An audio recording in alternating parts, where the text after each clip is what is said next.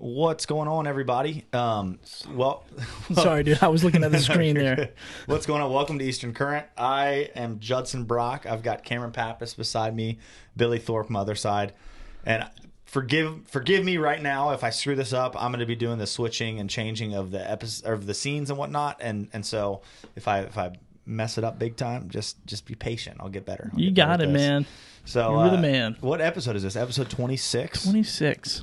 And we're going to be talking about targeting, schools of redfish in the winter. So when things are changing up, water temperature wise and daylight time wise, how much daylight we have during the day, the fish start to really change up their patterns. And sometimes, you stumble onto these big schools of fish. Other times you're like, where did all my fish go? Where are the fish that I'm catching a month ago? Where are they now? So we're going to dive into that, talk about tactics, talk about different lures to fish, how to approach these fish.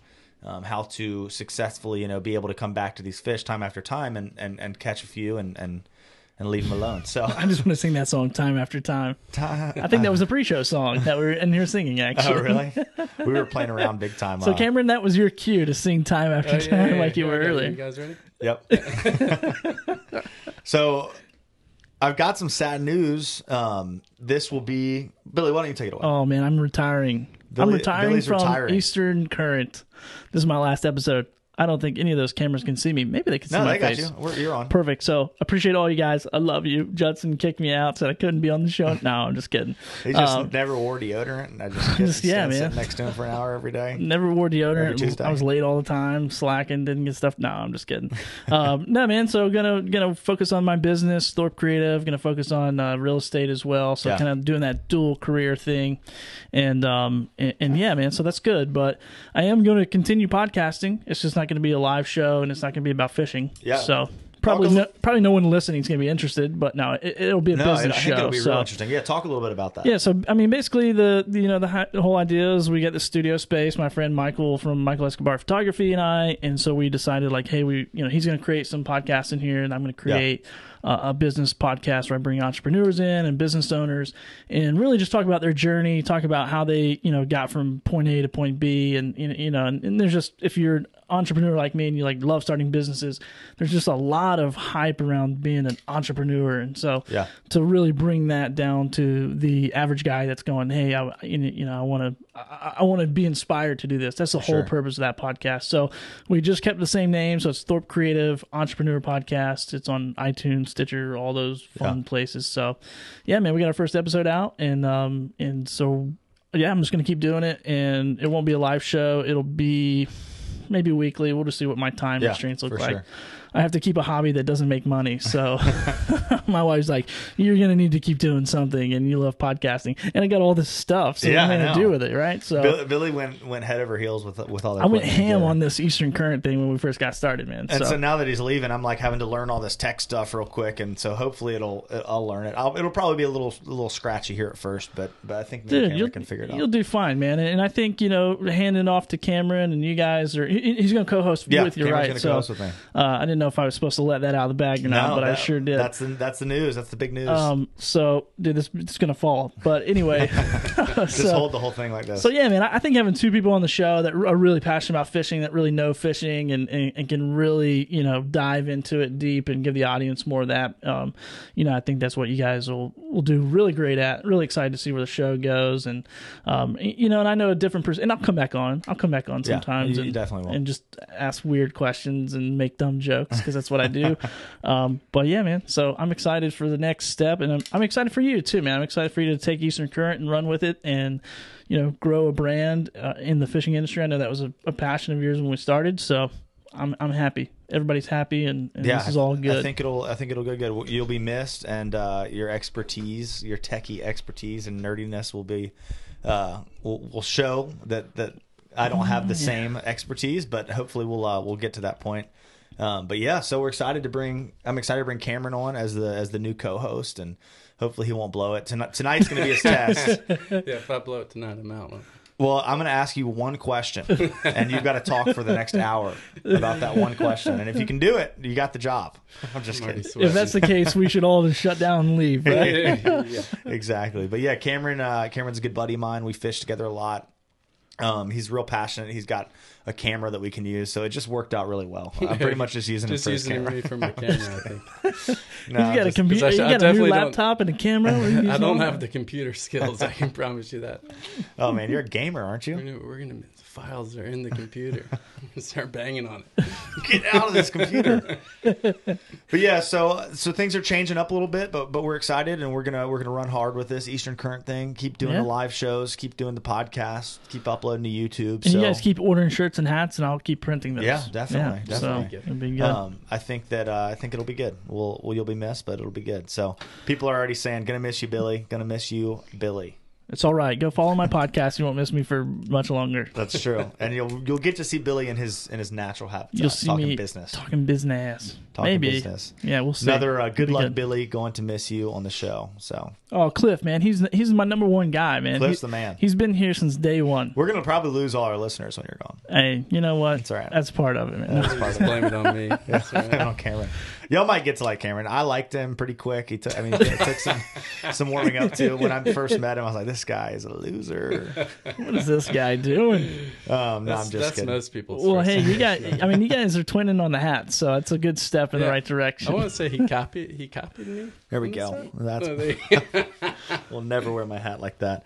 Well, cool. Well, let's jump into it. We'll go over the sponsors real quick. That is, we got Ice Strike Fishing.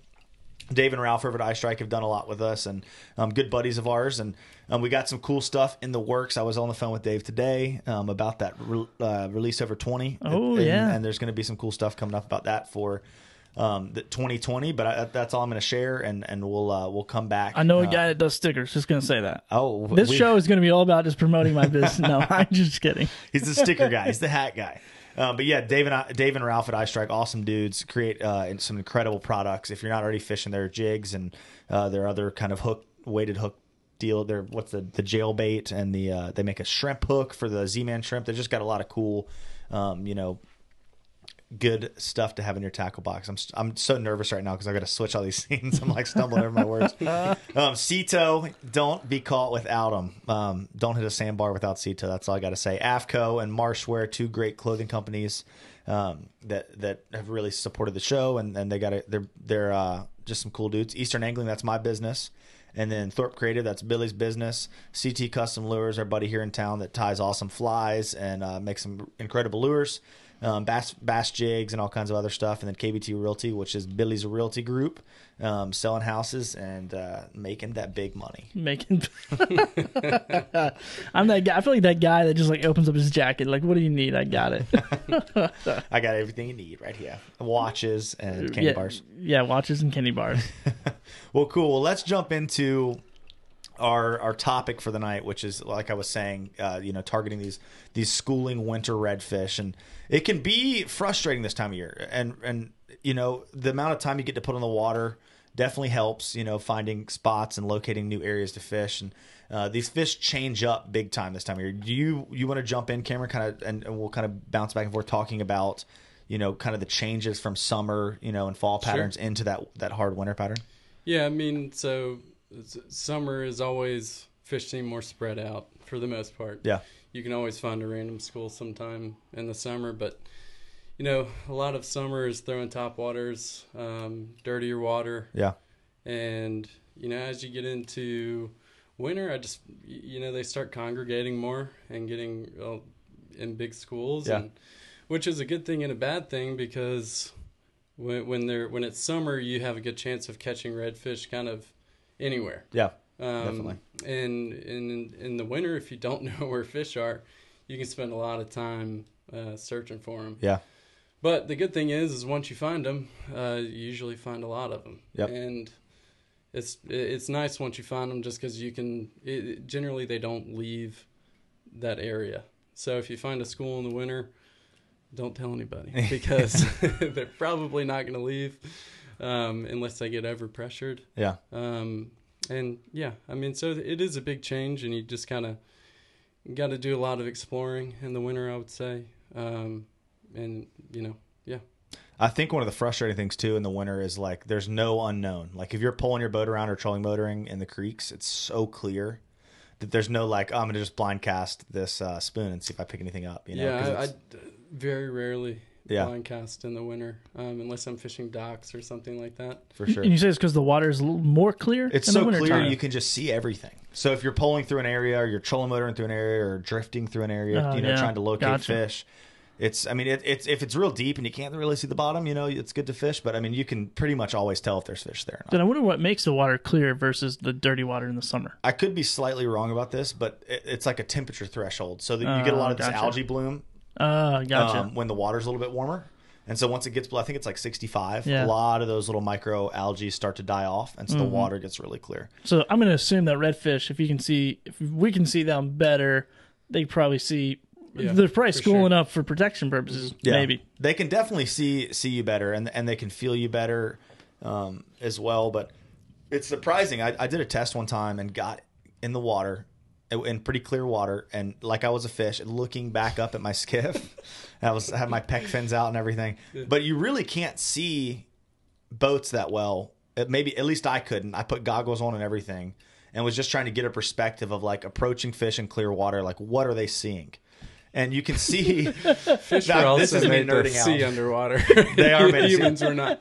But that I guess it's the light and the way it works. Looking up at something that's on the surface, especially a skiff that barely enters the water. It's really hard to see it. You can see out of the water and see like movement up above the water, but that boat is pretty hard to pick up on. So I'm gonna have to figure this out, man. I'm gonna make some fish eye goggles that like replicate what a fish eyeball does in the water. That's another new and then business everybody can just get in the water. Like you just see a bunch of fishermen just swimming around, like trying to figure out what fish are doing. They're like, all right, this feels like a good spot to hang out as a flounder. So hold on. So you jumped in the water with a pair of goggles on, so you would get a perspective of the fish. No goggles, right? No, I had goggles. Oh, okay. I put goggles on. I was like this. I couldn't really see anything. I figured, all right, I'm good. I was about to say, man, I don't know how you saw anything. No, it was eye-opening. No, but I mean, I don't know how true it was. I don't know if fish could see better, but I mean, I could see really well. I could see really far in the water, and the boat just kind of disappears on that surface line of the water. Oh, yeah. But I could see, like, I had my buddy on the bow, and I could see him moving around, acting like he was casting and whatnot. And that I think is what's going to spook those fish a lot more in the winter. Gotcha. Than actually the boat being all that close to them. I mean, you want to stay back as far as you can, but that's we'll get into that whole topic about approach and whatnot. But yeah, we're talking about these fish, and like Cameron said, it's like in the summer they're real spread out, and you have a really good chance at like working a broader area and still getting a bite. But in the winter, if you're not throwing where that group of fish is, there's really not many singles and doubles spread out in an area. They're all kind of wadded up. And especially if you're fishing shallow water. Yeah, definitely. Because you could be throwing and being like, oh, well, maybe I'll catch a trout. But, if you're not seeing any fish whatsoever, chances are there's not any fish around you. Yeah. That's and like you were saying, it's like that's the nice thing, they're not there, but also it's kind of a bummer when you spend a whole day running around checking spots and you don't see anything. But yeah, so what I kind of look at is what's an area that I've been catching fish in the summertime, that was my next question. Yeah, a general area, and I look for a spot where these fish have a deeper area to pull off to. They'll still get shallow as a school. You're not going to really see singles or doubles break off that school and get shallow. They're going to all swim together like a school of mullet for the most part.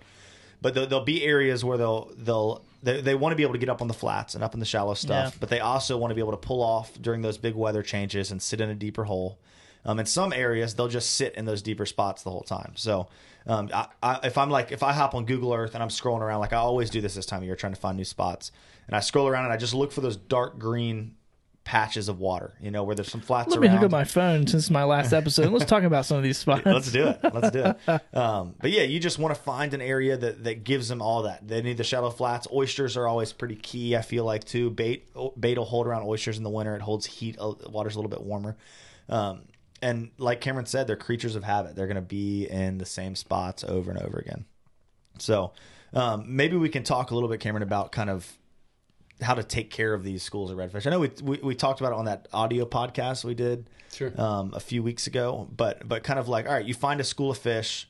Actually, let's talk about, we'll talk about that at the end. Let's talk about like the approach to these fish. All right, you've located some fish, and like, what's the best way to target these fish once you've figured out where they are? First steps, make sure they're not mullet. Yeah, that's true. Well, actually, yesterday we were chasing a school of redfish and hooked a big mullet. Yeah, because I don't know if this might just be me, but generally the schools of redfish that I find in the winter are smaller fish. Mm-hmm. And, you know, you can tell once you get pretty close to them if they're mullet or redfish. But, I mean, mullet will get in these huge schools too, and they'll push wakes and whatnot, and you're like, oh, man, there's a huge school of redfish. And you're, like, pulling up on them, and they're all darty, and you finally get a good look at one, and you're like, oh, I just spent 4 hours chasing this school of mullet. Yeah, it's defeating. Yeah, but, I mean, I think a slow approach is definitely always key. Whether you're trolling, motoring, or pulling your boat. And one thing I always can sometimes frustrate me is if I'm fishing with someone that maybe hasn't fished a school of redfish that many times, and they're up on the front of the boat and they're stomping around, and I'm like, why should I stop them? Oh, yeah. Stop stomping around because they're so sensitive. I mean, that's in the summer, too, if you're on a school of fish. Sure. But shallow water fish in general. Yeah, I just feel like more so in the winter when the water's really clear. But, I mean, I think placement of your cast is super important. Yeah. You don't want to throw right in the middle of a school of redfish because definitely you'll not. blow them up. It seems to spook them. So, I mean, you always want to lead the front fish by a couple feet. Yeah. And just, I tend to work my baits a little bit slower. Yeah, in the winter. Even to the point where it might not even be suspending in the water. Yeah. Like I swear you can just sit it on the bottom and just give it a teeny little twitch. And if they see any sort of movement on the bottom, they'll eat it. Yeah, I'd agree with that. Yeah. I agree. I concur. You concur? It's, it can be a little frustrating sometimes let me switch back over. There we go. It can be a little frustrating sometimes, you know, when you're on those fish, how spooky they get. There's so many fish together. You spook one fish, just like a school of mullet, like when you're chasing them with a cast net and like your cast net weight hits the boat when they're coming at you and one twitches and the whole school, you know, freaks out. You're going to spook that whole school. The whole school is going to react with that one fish. And I do want to add something to a good way to tell if they're mullet or redfish. Yeah. If redfish are actively feeding, they'll turn on their sides a Yep. lot. And I call it winking, Yeah. which I got from somebody.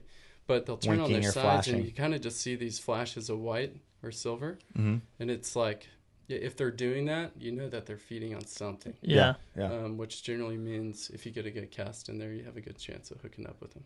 Definitely. And a lot of times this time of year, what they're feeding on is small little baits, little tiny glassy minnows. Fry. So, yeah, you'll just see that little flash because it's not like they're chasing down a bait fish. They're just kind of rolling and eating it.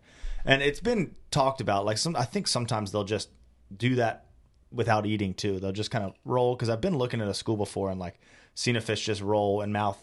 I mean, I wasn't inches away to tell, but it didn't really look like the mouth opened. But maybe if it's eating a small bait, the mouth doesn't have to open much. But no, yeah, there's key ways to figure that out too. And mullet, I feel like, and in the winter they do act a lot more like redfish. They're a little slower. They don't wake off as much, but they are a little more spastic than redfish. Like if you bump a school of redfish, it's usually going to be a pretty steady push away from the boat. Mullet or more horizontal yeah, pushes, definitely like wake than mullet or more but tight V. And they cut. they go back and forth a lot. It's not like one set direction, it feels like. Yep. But yeah, it's I mean, another way to find out too is throw in there and if you get a bite, you know, if you can't really tell. But one thing to think about too, like Cameron was talking about the casting and the leading of the fish. Like if it's a small school, you can stay pretty tight to them. But like on those bigger schools, when they're spooky, sometimes I'll throw out there, 10 feet in front of them. Oh yeah. And let it sink all the way down to the bottom and let it sit there and let part of the school go ahead and get over the bait without moving it. And then start moving it once it's back in the school. If you get into those fish that are in the middle of the school, I feel like they're usually a lot more likely to eat out of a spooky school. They got all their buddies around them. They're a little more confident. But if, like you were saying, if you throw right into the middle, you're going to blow the whole school up. I don't care even if it's 4 or 5 feet of water. Sometimes you'll spook them. Definitely. The other thing too, like if you see a big school coming down and you're in like somewhat of a narrow creek and there's not a ton of oysters on the bank and it's a lower tide. Yeah. Sometimes they'll just spook off. Even if you cast 5 feet in front of them, they'll just spook off the splash. Yeah. And if they're that spooky, you gotta just think of other ways to try and not spook them. So sometimes I'll try and throw into the bank if there's like any exposed sand or mud or anything, and throw it into that, and then just that's a good point. slowly drag it into the water. Definitely. Yeah, the sneakier you can be with getting the bait in there, the better. That's for sure. So let's see. John said define deep/shallow. Is deep 15 feet or 6 feet? And that really depends on your on the place you're at. Like those fish, I think, you know, when I say they want a deep hole, I think they want something that at low tide is going to give them at least, you know, 3 to 6 feet of water. Yeah. And sometimes it's holes that are, you know, 10 feet, 12 feet deep, but not always. But they just want something that they can fall back into when everything else dries up, as well as when they get a big temperature change. In some of those spots, if you can find a deep hole that that's holding fish, and you can get back to it, because that's one of the problems with like with a lot of these winter schooling fish, is the best time to fish them is low tide. Yeah. Well, like you might not be able to get back to this hole in the marsh at low tide, even if you got a boat that drafts 6 inches. Yeah. And that's a lot of the spots. I've walked back to spots Yeah. in, you know, knee-high mud just to get to this hole, and it's like one of the most fun things, because fishing for redfish from the bank. Yeah, dude. It's really I've heard a lot of stories about guys that will do that. Will go find holes that are on low tide, just like a deep hole somewhere in the back, and just walk back there and just light them up. Like one guy told me he caught like 75 red drum. Yeah. Or redfish. I was like, in one hole? He's like, dude, it was like fishing out of a pond. Yeah, like, it was can amazing. be like that. It can really be like that, where you can just... I guess they just got trapped in there? Yeah. Or Well, they just choose to stay down in the there. hole. That's like their safety spot. They want to. They live in these little micro areas during the winter. I'm getting a drone. I'm going to find them. Don't talk about that secret. That's another great way to find them, as a drone. But it's $1,000 way to find them. Or now like $1,500 and way it's to not. find them. I mean, the times that I've been with someone who's had a drone and looked for them, you're like, oh, there's a big school, and you're like, and you go back and try and fish them, and you're like, oh, nope, that's 200 mullet. Yeah, exactly. The drone is really nice when you already know some areas that these fish should be. Yeah. And you go out at low tide when you can't get to those areas, but you just pop it up, fly it around a little bit, locate some of these fish. But the drone will spook them too. And that's one thing that we need to talk about. That's like, you know, we have this opportunity this time of year to really crush these fish and catch a lot of redfish, but it's so important to not beat up on them too much. One, just for the sake of like, all right, you know, I can sit here and catch 5 or 6, or I could sit here and catch 60, but why catch that many fish out of one spot? You know, they're there. I mean, I get it, but what is it to sit there and catch, you know, 50 fish out of one spot when you're just making a cast? You're not doing anything. I mean, it's fun to catch fish, but it feels really good. From the guy who fishes every day. Yeah, I know. For the rest of us, it's easy for me to say, I guess. But I'm just kidding. No, I'm with you. But it does feel really good to walk away from them. You know what I mean? Yeah. You're catching them good and be like, all right, I've caught 10 fish. I'll catch 55. Yeah, I'm a big believer in that, just because chances are someone else is fishing them too. Yep. And, you know, you want to come back and fish them as well. And the more that they get pounded, just the less they're likely to eat. Oh, yeah. Or you know, eat artificial baits. Yeah. So, I mean, that's true. If I know of a school in the winter, I'll go try and catch a handful of fish out of them and then leave them alone, just because I want to come back next weekend and fish them again and hopefully have the same luck. Yeah.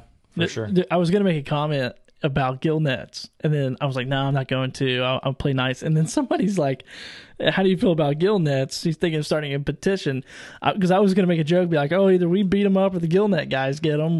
But then he brought that up. So Tyler, more power to you, brother. Go start that petition. Yeah, we would take care of the let resource. Us know how it goes. We're all about it. But yeah, that's the thing too. And like, I have been on the boat with my clients and had another boat get near us that I could tell, I know these people don't know where these fish are, but they're kind of poking around.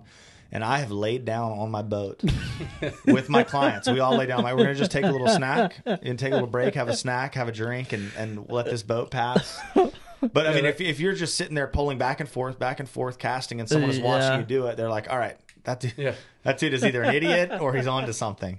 And if you see me, I'm an idiot. I'm never on to anything.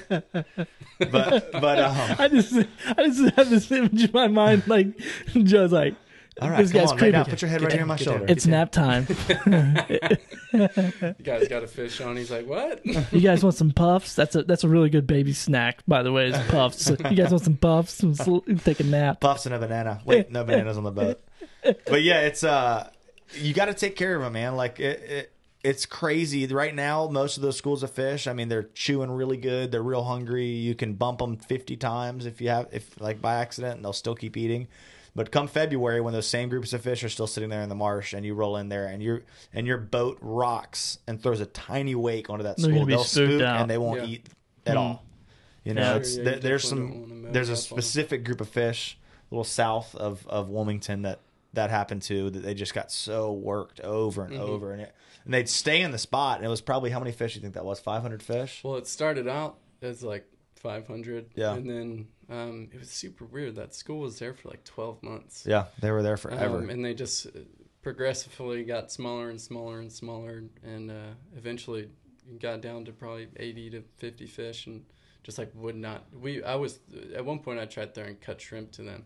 Wow. And they wouldn't even eat that. Sight fishing with cut shrimp. Yeah, That's when you know you're at the bottom. Now, dude, I've seen some videos out there talking about big schools of redfish, and these are more like Florida guys and whatever, but they're like out in the, I think what was the ocean, fly fishing for them. Yep. Is that something that happens in this area up this far, or not really? It happens in North Carolina, but not so much where we live. But like Gotcha. out up in the Outer Banks. I knew you were going to say that. Everything happens in the Outer Banks. I know, It's man. the land of giants. It is the land of They have giants. like They got everything. Yeah. Of course, I guess when you're 30, 40 miles further out in the ocean than we Right. are, Yeah. maybe a little more action happens.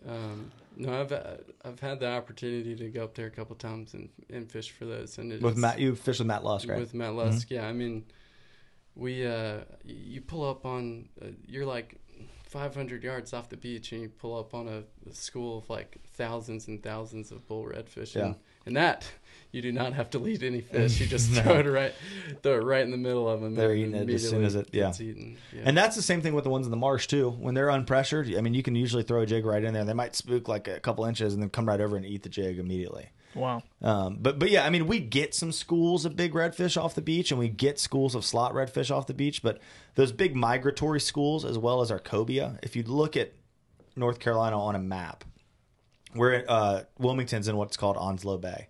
And so it's this, you've got Bald Head, you've got the shoals down there that kind of kick out to a point, Cape Fear, and then you've got Cape Lookout.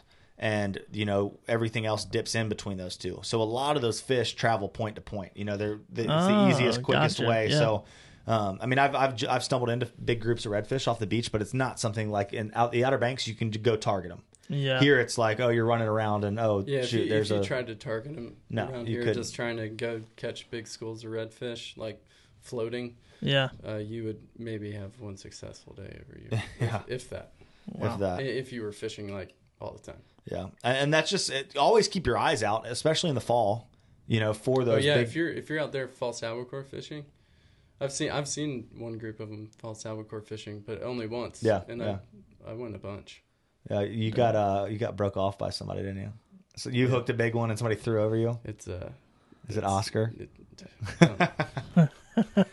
Oscar I just see sweat start beating up on his head, like thinking about it.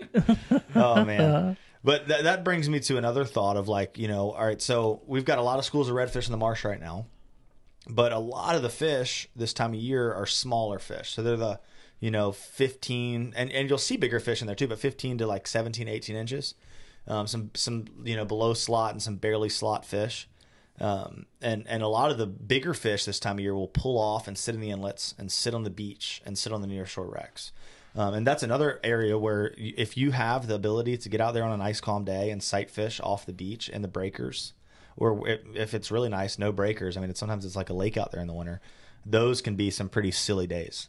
And we were talking about, you can these schools of redfish in the ocean, and then in Louisiana and Florida, even if they're still shallow water redfish, a lot of those places, those fish are much more transient. So they're moving, they're working a flat, they're falling off into a channel, going, they're traveling a lot more. These fish that we have here in the winter in the marsh, they're not moving. They're the same fish day after day in that spot. And so that's why it's so much more important to, not beat on them too hard. And it's hard to do. It's very hard to be catching a lot of fish and then decide, all right, I'm going to walk away. But you got to. Cameron's had some pretty awesome days. You want to touch on the sight fishing in the ocean a little bit for redfish? Yeah, sure. So yeah, I mean, at least in the boat that I have, it does have to be extremely calm. Yeah. To try and go out there and do it. But I mean, if you get a good north wind, I don't know why, but that seems to make the water a little bit clearer in the ocean. You can just go up and down the beach, and if you're lucky, you find like just a big black cloud right up against the sand. Man, it can be a huge school of redfish, and generally those are bigger than the ones that are in the marsh this time of year. But not bulls, but good slot redfish. Yeah. And I mean, like in the thousands. Yeah, they can be big old schools. Yeah. And they're kind of doing the same thing. And I think, and I can't prove this, but I think a lot of those fish, the bigger ones that are in the ocean, I think they're kind of trading, back and forth between the nearshore wrecks and the beaches. And sometimes you go find them as sitting 10 feet off the sand, on a calm day, like right off the beach. And other days they'll be sitting on exterior sandbars or out on shoals and whatnot. And they move around a little bit more than they do in the marsh. For sure, but that's a really cool way to fish for them. And elevation definitely helps. I've got a boat with a tower on it, so you can see those fish from a long ways away. But you just got to be careful out there, especially when it's swelly. It's very easy to get focused on looking at some fish and a wave roll in and flip your boat right down the beach. And so it's a little more high risk. A little more rugged out there. Your head's rugged, man. Yeah, really that's crazy. Rugged. And I don't know why. This is totally speculation, but I feel like the redfish in the backwaters in the marsh, or the smaller fish, are more maybe okay with like water changes, water temperature changes, like more intense water temperature changes, because our winters, like you can have a day that's 32 and then the next day it's like 70. Right. And so the water in the marsh changes a lot quicker than the water in the ocean, and maybe those slot redfish want more even keel temperatures. Yeah, that's a good point. That's maybe why they push out into the ocean. For sure. It's another thing too that you'll see inshore is you'll have, let's say there's a school of 300 fish, and let's say 75% of them are the smaller fish, and then usually you've got some big fish in there too. And those big fish will eat. They really will eat, but it is so hard to catch them because those little guys are so much more aggressive. And there's more of them, but you'll throw in there, try to throw right in front, bring it in front of a big fish, and you're like twitching it, and he starts to look at it, and then the little guy just darts out there and eats it. Forgot I got a mic in front of me. But let's talk a little bit about some of the stuff you like to throw to these fish in the winter. Okay. As far as your tackle goes. I like to throw a football to them. I mean, it depends on water clarity, but generally, since the water's clear, I like to throw a little more translucent, soft plastics. And I like to fish a lot of shallow water, so I use lighter jig heads, like 1/8 of an ounce to a 1/16 of an ounce. And working it slowly for sure. But and then, do we want to talk about flies? Yeah, we can definitely talk about flies. I think that's a great way to target them when it's when it's real sure, clear because and cold. I mean, if you talk about spooky fish, what's the best way to catch spooky fish? Is with a fly rod. What's the best way to catch a fish? With a hook. Or with a net. All right. With a net. With a net, there you go.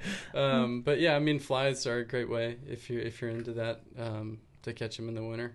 And to me, it makes it a little more fun, especially just sight fishing in general. Yeah. If you can do it with a fly rod, if it's not blowing 30 miles an hour, for sure, and you got someone to pull you around, then it's awesome. But I generally like a white fly in the winter that's a little shrimpy looking. Yeah, definitely. That seems to be like candy to them in the winter for some reason. Yeah, I'd agree. It's the one of the other big things about the fly is like the presentation. Like if you can throw a fly well, you can really lay a nice long cast out there really quietly. I mean, if your fly line lands over top of them, you're done. But you got spooky fish, you tie a 12-foot leader on, and you can lay something out there real light and soft. And the other thing with, like Cameron saying, like a small fly is the sink rate.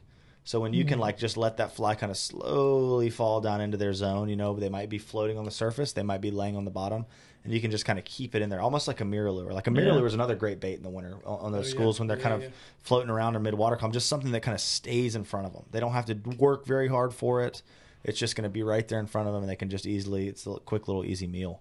But yeah, the fly is awesome. If you have the ability to throw the fly rod on those schools in the winter, that's probably the best time of year to do it. I mean, you can get lots of cool shots at fish, and we had a good day. Yeah, I remember when we fished about maybe a year and a half, a year ago. I can't remember when it was. I don't remember. It was a tough day, but I think we got on a big school of fish at the end of the day, but we didn't even catch anything. I don't think. We chased them, but dude, it was blowing pretty heavy. It was blowing really hard. Yeah. So. But it's this year's been good. If y'all get out there and you look around hard, there's a lot of schools of redfish out there, and there's a lot of schools of redfish I'm sure I don't even know anything about. And so it's a good time of year to. You guys feel free to Instagram us if you do know where schools of redfish are. Yeah, let us know, and we'll send you a hat. Just remember, we've shown up consistently for 26 episodes. That's payment. Tell us where those red drum are. You can just drop us a pin, and we will see you there tomorrow. But what was I gonna say? I just had another point. Sorry, dude. I'm like having fun. It's my last one. I gotta get all of them out, right? I gotta get all these jokes out. So for sure, we should cut the sounds on the soundboard. And maybe at the end. Maybe at the end we could have some really good fun. All right. We tried to do it on Halloween, and I just got real nervous right when we went live. I was like, cut it off. Oh man. But yeah, it's what we were just talking about, fly fishing. Yep. Lures to use. To use. So what about flies? Is there something in the winter that's just like your go-to? Like, hey, I'm going to start with this, or is it kind of like match the hatch, as everyone likes to say? I'd say my favorite soft plastic in the lure, or soft plastic in the winter, is a light jig head. Doesn't really matter with color, I don't think. Yeah. That's like a translucent, like blue or green. For sure. Something that just looks like there's a lot of small fry around at that time. And, I think that's just what they're keyed in on. Yeah. I don't generally like really bright colors in the winter. For sure. I'm with you. Dark colors. Let me switch this over here. I'm struggling. There we go. Dark colors can. I think someone had to use the restroom. Billy's sliding out of here. But yeah. So there we go. Dark colors can work well too, but yeah, that clear, translucent, just kind of like the imitation of a fish there. It's not too aggressive. Can be pretty. You can slide back over, Billy. Perfect. You're good. We had to shut the door. Did somebody come in? Yeah, I forgot to shut the door, so my bad. Gotcha. No, you're good. But yeah, I think there's a couple different approaches when deciding what baits to throw, and one of the things you got to think about is color. The other thing is, like, how are these fish reacting to your presentation? And some days I like to throw a paddle tail, something that I can throw out there and just steadily retrieve through that school of fish. I'm not even really twitching it. It's just looking like a bait fish swimming. And other days, when they're a little bit deeper, when you can throw something like a trout trick, or you can still do it with a paddle tail, but that you can just kind of bounce on the bottom and just jig on the bottom a little bit. Yeah. Some days that jig, that little kind of like head drag in the bottom, seems to get more bites. And other days when you can throw it through there and just reel it through that school, is the best bet. And there's go ahead. I was just gonna say I don't think you can go wrong. I mean, paddle tails work. Yeah. Jerk shads work. Yep. DOA shrimps are always a good thing. Oh, yeah. I mean we all know that redfish aren't super picky. Yeah. They're a little bit more picky in the winter, I would say, but it's almost not so much about being picky in the winter. It's being picky about presentation. Yeah. In the winter. Definitely. Yeah, that's funny. That's what I was going to go into, is that I think we should definitely touch on when you're fishing. I mean, this goes into fish in general, but how to present appropriately to these fish. And so one thing that doesn't typically work, I mean, maybe if they're real fired up, but if you're throwing and bringing that bait directly at the fish, a lot of times they're not going to eat it. It could be 300 fish there, and if that bait's skipping through the water towards them, you'll watch them just kind of go around it. Yeah, no. I mean, it's tough because, like, when you see a school of fish and you have a good position boat wise, and you're like, oh man, I need to throw at them right now because they might disappear or whatever. But I mean, you really want like a cross angle, like the fish are coming at you, and you throw, either to their left and just bring it across them right as they're kind of swimming by. Kind of sweeping it? Yeah, just swooping it across their face. Yeah, that's the ticket for sure. Like if they're swimming away from you and you throw over them and start bringing it right towards them, generally that doesn't, I mean, it can work, but I would say hookup ratios on that are or lower. Harden's good. Yep. If you do have to throw over them, it seems like the less movement you can do, the better. Yeah, just let them pick it up. Yeah, let them pick it up off the bottom is typically. Okay. So are you guys trying to get in ahead of that school and cast and bring it like if the school's coming at me, would I dip to the left or the right and try to cast and bring it through that way? Like drift it in front of them? Yeah, just kind of back like toward me. swing That's what you're across their saying. face. Okay, yeah, gotcha. Like a retreating fish. So if you can throw it, like if I'm looking, at the school of fish and they're going to kind of come up past, if they're going to keep swimming, they're going to come past my right side. I'm going to throw across that path. Mm-hmm. And as they get there, I'm just going to swing that bait through where it's just kind of sweeping at a retreating angle across them. And one thing I was just thinking about this when you were talking about all that was boat placement. One thing that's not good to do is bump these fish. And bumping is what I refer to as if the school's swimming all nice and happy and all of a sudden they jolt and they swim away.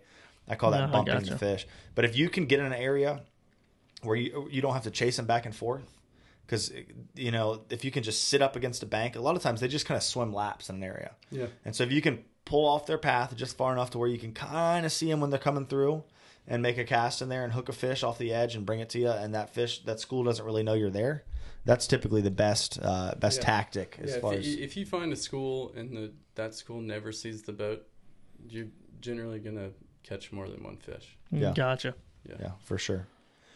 We just had a question here. What's your spinning rod setup for small, light baits? A medium light rod in the winter you can really get away with. I mean, or just a medium, but I usually use a 2500. I've been actually using my trout rods and reels lately, which are little small Cunans, medium lights, and 2500 Daiwa reels on them, and they work great. I mean, I really bump that leader size down too in the winter. In the summer, I'll throw sometimes 30 pound, 25 pound, where I can horse those fish in. But in the wintertime, if I feel like they're being spooky, or even before they're spooky, just throw 12 to 15 pound fluorocarbon leader, and you're good. You're good to go. Yeah. But yeah, you can get away even with a big redfish, like even a bull redfish. I've caught plenty of bull redfish in Louisiana on very light rods, and they're strong fish, but you can beat them pretty quickly. Like they're not going to run super hard. I always see these guys on the jetty fishing these really heavy duty rods, which I think is great. But they'll, a big old beef stick that you could catch a grouper on and get it off the bottom. And that's awesome. I think it's good to land fish quickly, but they'll hook like a shark or a ray and they're fighting it for like 15 minutes. And I don't want to break their hearts and be like, that's definitely not a redfish. But a redfish, you can get to the boat pretty darn quickly. So yeah. Dude, those BGs, man, you brought that up. I've gotten some albacore on those. Yeah. I don't care. I just I'm like, die, baby, die. That thing will not die. They won't. They're solid. They're a little heavier reels than some other reels, but they are solid, man. They really are. What's your setup? What are you fishing? I use a medium light as well, pretty much for trout and redfish. Yeah. But I just kind of have a mixed bag of rods and reels. For sure. A grab bag, if you will. A 2,500 to 3,000.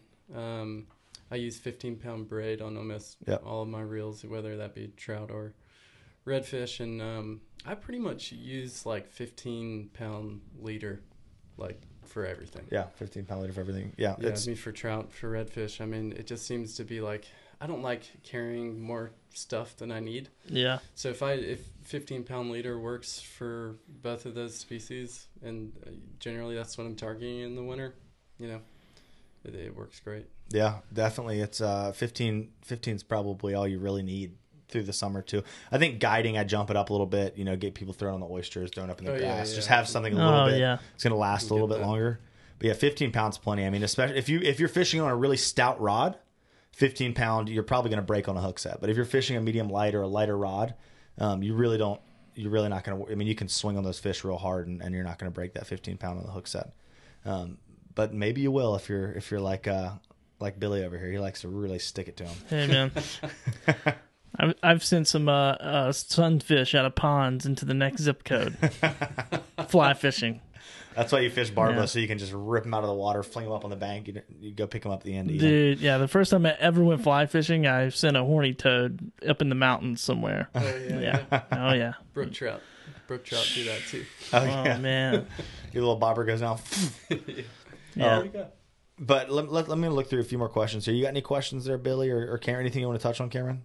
Oh, here's a good one. Here, let's best way to locate deeper holes besides darker water. I don't know if there is. I think that's kind of. Can you think of? So I mean, Google Earth. I think that's what he's talking about. Probably for like darker holes. I mean, that's always a good way to find them. Outside of bends too, and creeks and like outside bends. Generally bends and creeks. I mean, but most like big creeks. I wouldn't say big creeks, but like medium-sized creeks at some point in them have a deep hole somewhere. Yeah. So I don't know. It's almost just one of those things you just kind of have to explore. Yeah. You got to be willing to put in some time. You got to put on your fish goggles and jump in. Jump in and start swimming. Yeah, I think they can see not too well here. This must be a good spot. Honestly, and we talk about this a lot, Cameron and our buddy Jeff, it's like sometimes you just need to commit some days to looking. And even if you find fish, catch a fish or two, keep looking. Like if I was going to give you all one tip to take away from this show to go find some schools of winter redfish, it would be hop on Google Earth tonight when this episode's done, and after you go like it on Facebook and share it, and hop on Google Earth and just get on Google Earth. I'm struggling tonight. It's been a long Google day. Earth has gotten some promo tonight. If you can't tell, Google Earth is paying us $100,000 a year to talk about that. Google Earth. When I go fishing, I fish with Google Earth. But all jokes aside, GPS hop on Google Earth. Get Google Earth. Pick an area. Maybe let's say a 20-mile stretch of the Intercoastal Waterway or 15-mile stretch of the Intercoastal Waterway. Go up it on Google Earth. Go through all those little small creeks. Drop a pin on every dark green spot you see in the creeks, the dark, deeper holes. And then next time you go and get on the water, go at like a falling or probably a rising tide's better. If you get out there at like a quarter of the way into the rise from a low tide and just start rolling through all these spots, checking them until you find a school of fish. I mean, don't stop and work too hard until you see the fish. Yeah, I mean, definitely.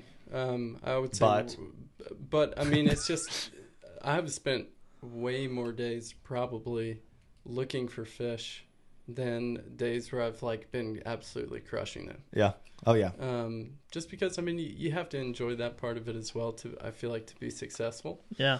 Because you can't like when I first started fishing, I would get like super frustrated because I'd be like, man, I see all these people, they're catching fish all the time. It looks so easy, blah blah blah. And it just takes time, and you start to enjoy that process of like, okay, there was a school here last year. Oh, there's not no fish here this year. Right. Well, let's spend the rest of the day, just enjoying being out there and going up creeks, looking for different stuff. Crack a cold beverage. Yeah. Or a warm always beverage makes in the whole wintertime. experience better. Sometimes it does. Sometimes that's needed. Yeah, dude, when I started fishing saltwater, and I don't have a boat, and so I'm not out there all the time, but even when I was kayak fishing, more so than I am now, and or going fishing with people, it was always, because coming from the mountains, you got a little stream of water typically. I mean, you can get on the South Holston River, and it's pretty wide, and you can go search for fish or whatever, but, my father-in-law and I, we like to just go up in the mountains where you get a stream is double the size of double as wide as this room, so like 12, 16 feet or something, and you can really just like you're fishing. And then when I moved here, I'm like, dude, this is more like hunting. Yeah. I'm trying to find like, where's the trail with the red fish, and then or whatever. I'm like asking 100 people. Yeah. Dead blue crabs. Yeah, I'm like, yeah. I'm They've like, been here. I'm like sniffing the mud, like, yeah, you're like tracking these redfish. That's what I kind of feel like, and I feel like a lot of people, because there's some people who are like, oh wait, we don't catch. We're trying to catch 2 fish. We don't. 60 would just be like we died and went to heaven, So, but pretty good. I mean, good information. Like if you're gonna fish this area, fish the coast, enjoy the process. Yeah, with a lot of stuff. So for sure, and it's not just creeks either. It's these deeper areas. The jetty. Think about deeper docks that you catch fish on in the summer. Docks are a great place to fish in the winter. I mean, you have to you won't be able to see them as well. Right.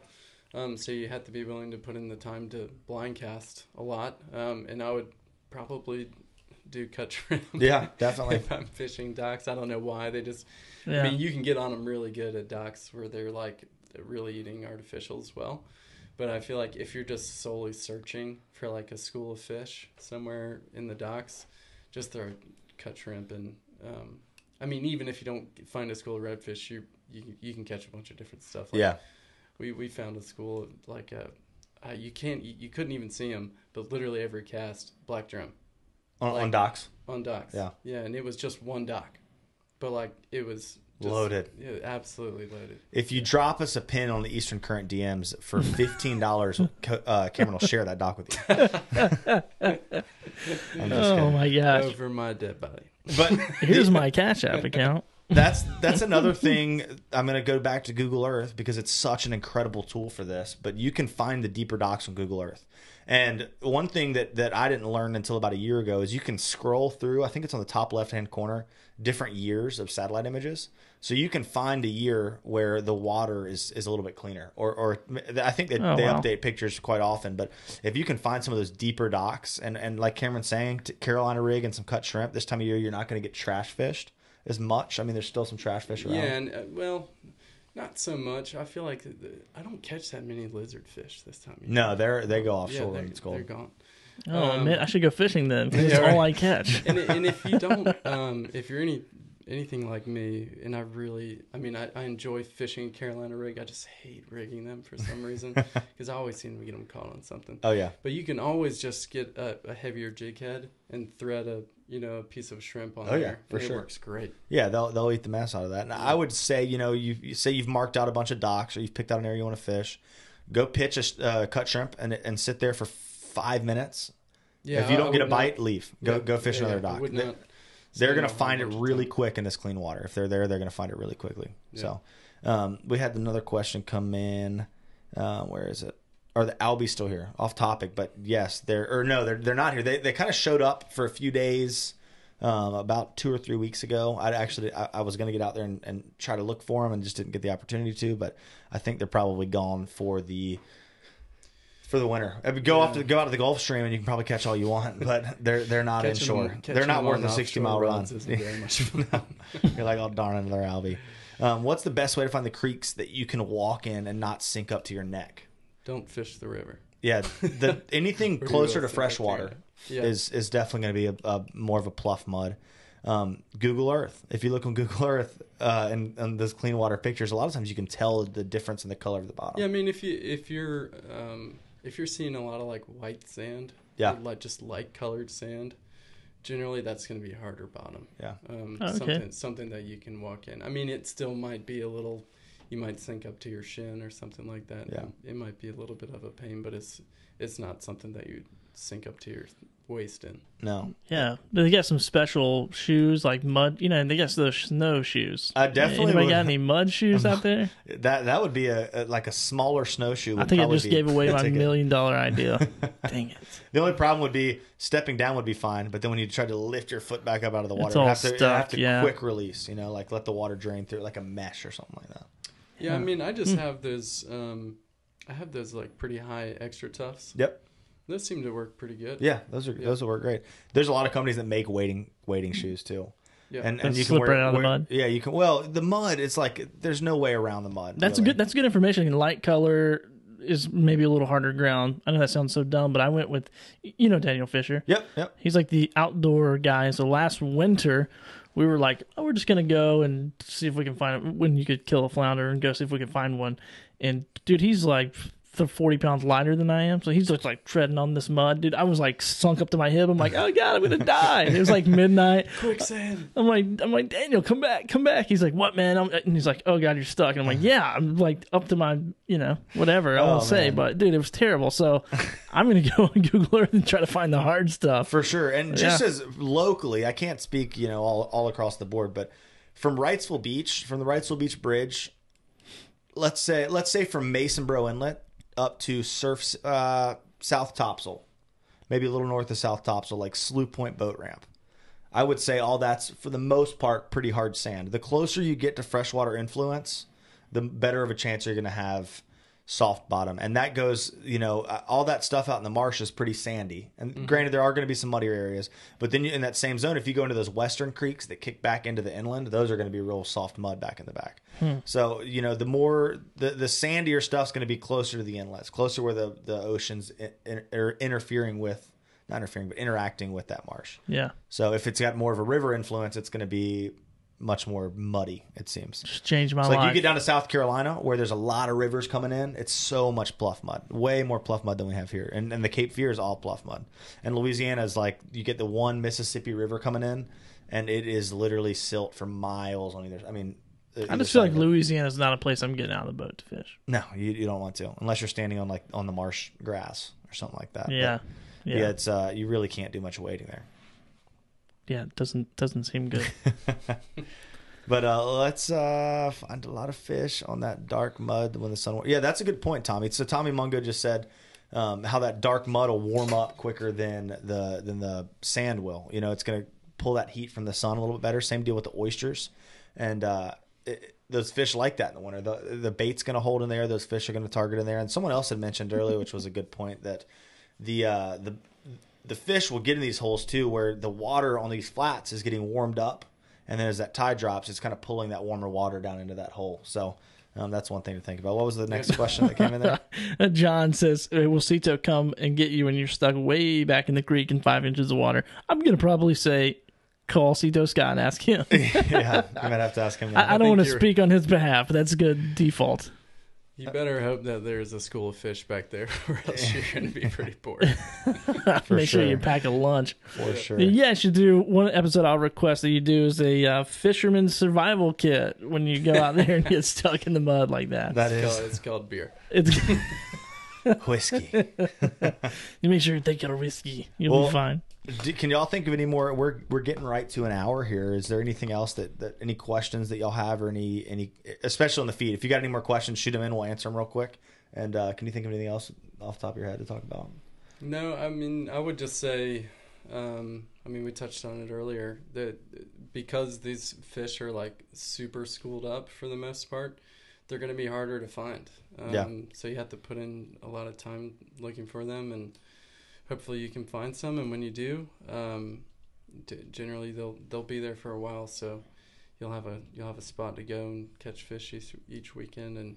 But hopefully you find multiple spots like that. So it's always fun to have like multiple schools that you know of, because we can hit this school, at low tide. They're biting good at low tide, and then we can go north or south and hit this school in the mid tide. And yeah, I mean, that's pretty much, you have 2 or 3 of those and you got yourself and you can tie it in with some trout fishing too, and really fill it out. So, which is pretty hot right now. Yeah, it's been good. Good. It's getting a little more difficult. Like one day you might catch them in a spot, and the next day they're not there. But so trout are a little more feisty, a little more moving than red drum this time of year. You think? More susceptible to weather. I think they're pushed around more due to the front and the changing temperatures than the redfish are, and the redfish are as well, but maybe not as like spot to spot. It's like the ocean or the creeks or the near shore wrecks or the inlets kind of. Yeah, a lot of times I'll be trout fishing a spot like the next day, and you could have caught like 10 or 15 there the day before, and then you get back there and they're not biting at all, and it's like, man, did they move or are they just like not eating? Yeah, Tommy Mungo said 100% of the fish and 1% of the water, which is a good point. We have one more question come in from John. It says, "What's the absolute slowest month in our area?" Actually, we had 2 questions. We had one from Andrew as well. I would say February. Well, golly, it's tough. I've had some excellent days in February. I always just think it's the transition periods. Yeah, like late spring can be pretty tough. Yeah, not so much. Yes. Late spring. I was gonna say not winter to spring. I feel like winter to spring is a good transition, but late spring can be tough. Yeah, late spring can be real tough. It's because that's just right when they're kind of all breaking up, and they kind of just disappear. It feels like a lot of them go back to the ocean for a little bit. Yeah. Maybe they head to the ocean. I mean, I don't know. I don't have any trackers. I don't have trackers on many of them yet, but I'm just kidding. But it's I'd say that's my toughest. That's another $1 million idea. Like April's pretty brutal sometimes, because they're not into their summer patterns yet. They're not really doing their winter thing anymore, and you feel like, holy crap, all our fish are gone. And all of a sudden, you start seeing them break into their summer patterns. I'll read both these questions. It's what's the absolute. I just read that one. How far up the river are you going this time of year and finding reds? And then is the river ICW more productive in the winter? Anyone went way back up in the river and had any luck? Okay. You can hit this. Okay, so the river that much. The river. I mean, you guys will catch redfish way up in the river all winter long. I don't do much fishing, up in these coastal rivers, but the Cape Fear I feel like is just as solid of a fishery as the stuff along the Intercoastal Waterway.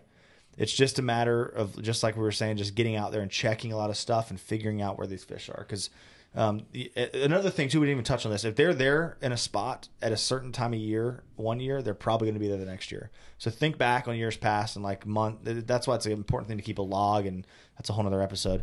But look back and look at pictures, maybe dated pictures, and be like, okay, these fish were in this area this time, in January, and usually they'll be there again, at least some of them, or more of them. So I couldn't say one's better than the other. They're honestly both solid choices. It's just a matter of covering water and figuring out where the fish are hanging out in those zones. So that's not the best answer for that, but you it's fished the truth. The New River not too long ago, and you caught a mixed bag of trout. Yeah, we caught rockfish and redfish. That was Cape Fear, Fear okay. River. Yeah. The Cape Fear River. We had a mixed bag of redfish, trout, and striper. So yeah, I mean, there's a lot to do this time of year. Like a lot of people, they're just focusing on trout. When the trout die off, they're kind of done for the winter. But get on those redfish, find those striper. That's a whole other. That'd be a great episode to do as well, a striper episode. Yeah, I was gonna say, man, that winter striper bite. When's that hitting? It's on right now. I mean, we had a big fish kill from the hurricane, but there's still fish out there. We caught some fish the other day, and I talked to my buddy John Huff yesterday, and they were in the river and caught a good number of striper. Nothing big, I think 16 to 18 was probably their biggest fish, but there's a lot to do. But yeah, I would say, whatever you're more confident in, whatever where some more fish are in the summer, go start looking in those same zones, checking the deep holes around those areas where you catch fish regularly in the summertime is your best bet, would be my answer. So yeah, man, you get some action on that striper fish. Everybody wants an episode. Can we do there we go. Yeah, maybe we'll have to.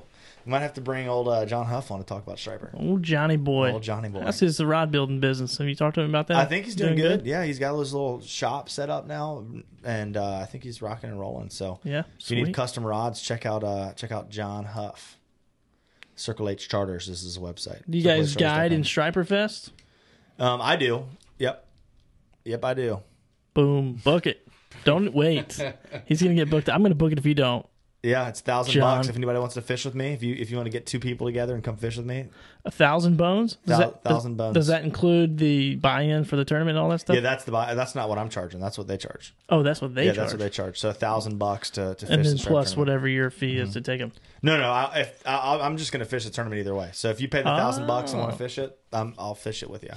So it's a captain's invite tournament, and they have a bunch of people reach out to them that want to fish it, that pay the entry fee. Gotcha. But if someone on here, if we want to do an Eastern Current team, if somebody wants to sponsor it or pay to go, let's do it. That'd be fun. It'd be a lot of fun. Yeah, that'd be awesome. So I'm leaving at the wrong time. What the crap? I know, man. I should be doing some Striper Fest. I would be terrible anyway. You guys would be like, please throw this guy overboard. It's going to be a hustle this year. I know last year was tough. Yeah. So John Huff will probably win that. I saw the trophies all in his office that one time. All the Striper tournaments? Yeah. I've got one. I need to get another one. So go get one, man. I'm going to try to this winter. Well, guys, thank y'all so much for tuning in. Billy, we're going to miss you like crazy. Oh, man. Cameron, you did all right. There's room for improvement. Man, just calling you out right on the air, right in front of the audience, live audience. You did all right. Wow. I'm just kidding. No, you did awesome. I'm looking forward to it, and we're looking forward to have you back on. Yeah, man. A lot, Billy. Billy really was so crucial in building this show. I mean, we would not be where we were without Billy, and he's done so much incredible back end work setting up this Ecamm Live that we shoot this on, trying to teach me how to do it. I'm like, I have an affiliate link. No, I'm just kidding. I'm always trying to sell something. He does have an affiliate link. I so do. If you purchase Ecamm Live, Billy gets a little dough. Yeah, man. And so we're gonna do some. We're gonna do some of that stuff too. If people want to do, I've had a couple people reach out to me about doing a podcast of their own and wanting some guidance in that. Yeah. So that's a service that I'd be willing. Haven't offered that, but I would be willing to. Able and willing. Willing and able to do that as well. So if there's anybody that's like, oh man, I think I want to do a podcast or whatever. I mean, if you want to do a fishing podcast, it's probably going to cost a lot more than just a normal old podcast, but for sure, because I'd be competing against a brand I helped start, so I wouldn't be super we would happy, take you down. We would literally crush you. I'm just kidding. Well, so I'm going to be starting a fishing podcast next week. No, it's going to be called Keystern Current. Keystern Current. It's going to be called. Never mind. I'm just going to move on. So anyway, man, yeah, really appreciate it, man. It's been super fun. It's been a Obviously, blast. it's not the last time I'll be on here. Or the last time, and you're going to come So on the you business think. podcast and do some stuff there and talk about your business and building Yeah. that guide business and things like that as well. So, but yeah, man, for everybody listening or watching, keep up with me. Go follow me at Thorpe Creative on Instagram. Go check out Thorpe Creative Entrepreneur Podcast on iTunes, Stitcher, Twitcher, wherever podcasts are. Google Play, all those places. So For sure. yeah, man, it's gonna be fun. And what do I do to end this? Do I press the finish button? You gotta press the is that say finish? It on already there? says finish on there. Yeah, you just press the finish button and then it'll say end, and then you got it. As y'all can see, I've got a long way to go, so hopefully we'll be live next week. Dude, you'll be fine. Hey, worst case scenario, you sit in front of your computer and just hit Facebook That's Live. true. We'll have Billy on the phone. All right, Billy, what do we do next? So, but yeah, we appreciate you, Billy. I know everyone here appreciates you. A lot of people are going to miss you, and we'll definitely be having him back on. And if you like Billy, like I said, go check out his podcast. And if you have a small business or, you started a business and, what you want to do a podcast with Billy, reach out to him because he's that's what he's going to be doing is interviewing a bunch of business owners and entrepreneurs and whatnot. There's a lot of power in content marketing for a small business. There definitely is. So, cool. So, well, cool. Appreciate it, man. As always, this is Eastern Current. And we're going to hug off camera. What do they say on Anchorman when he stay classy? Stay classy. And as always, this is Eastern Current and Please. stay classy, Greater Wilmington area.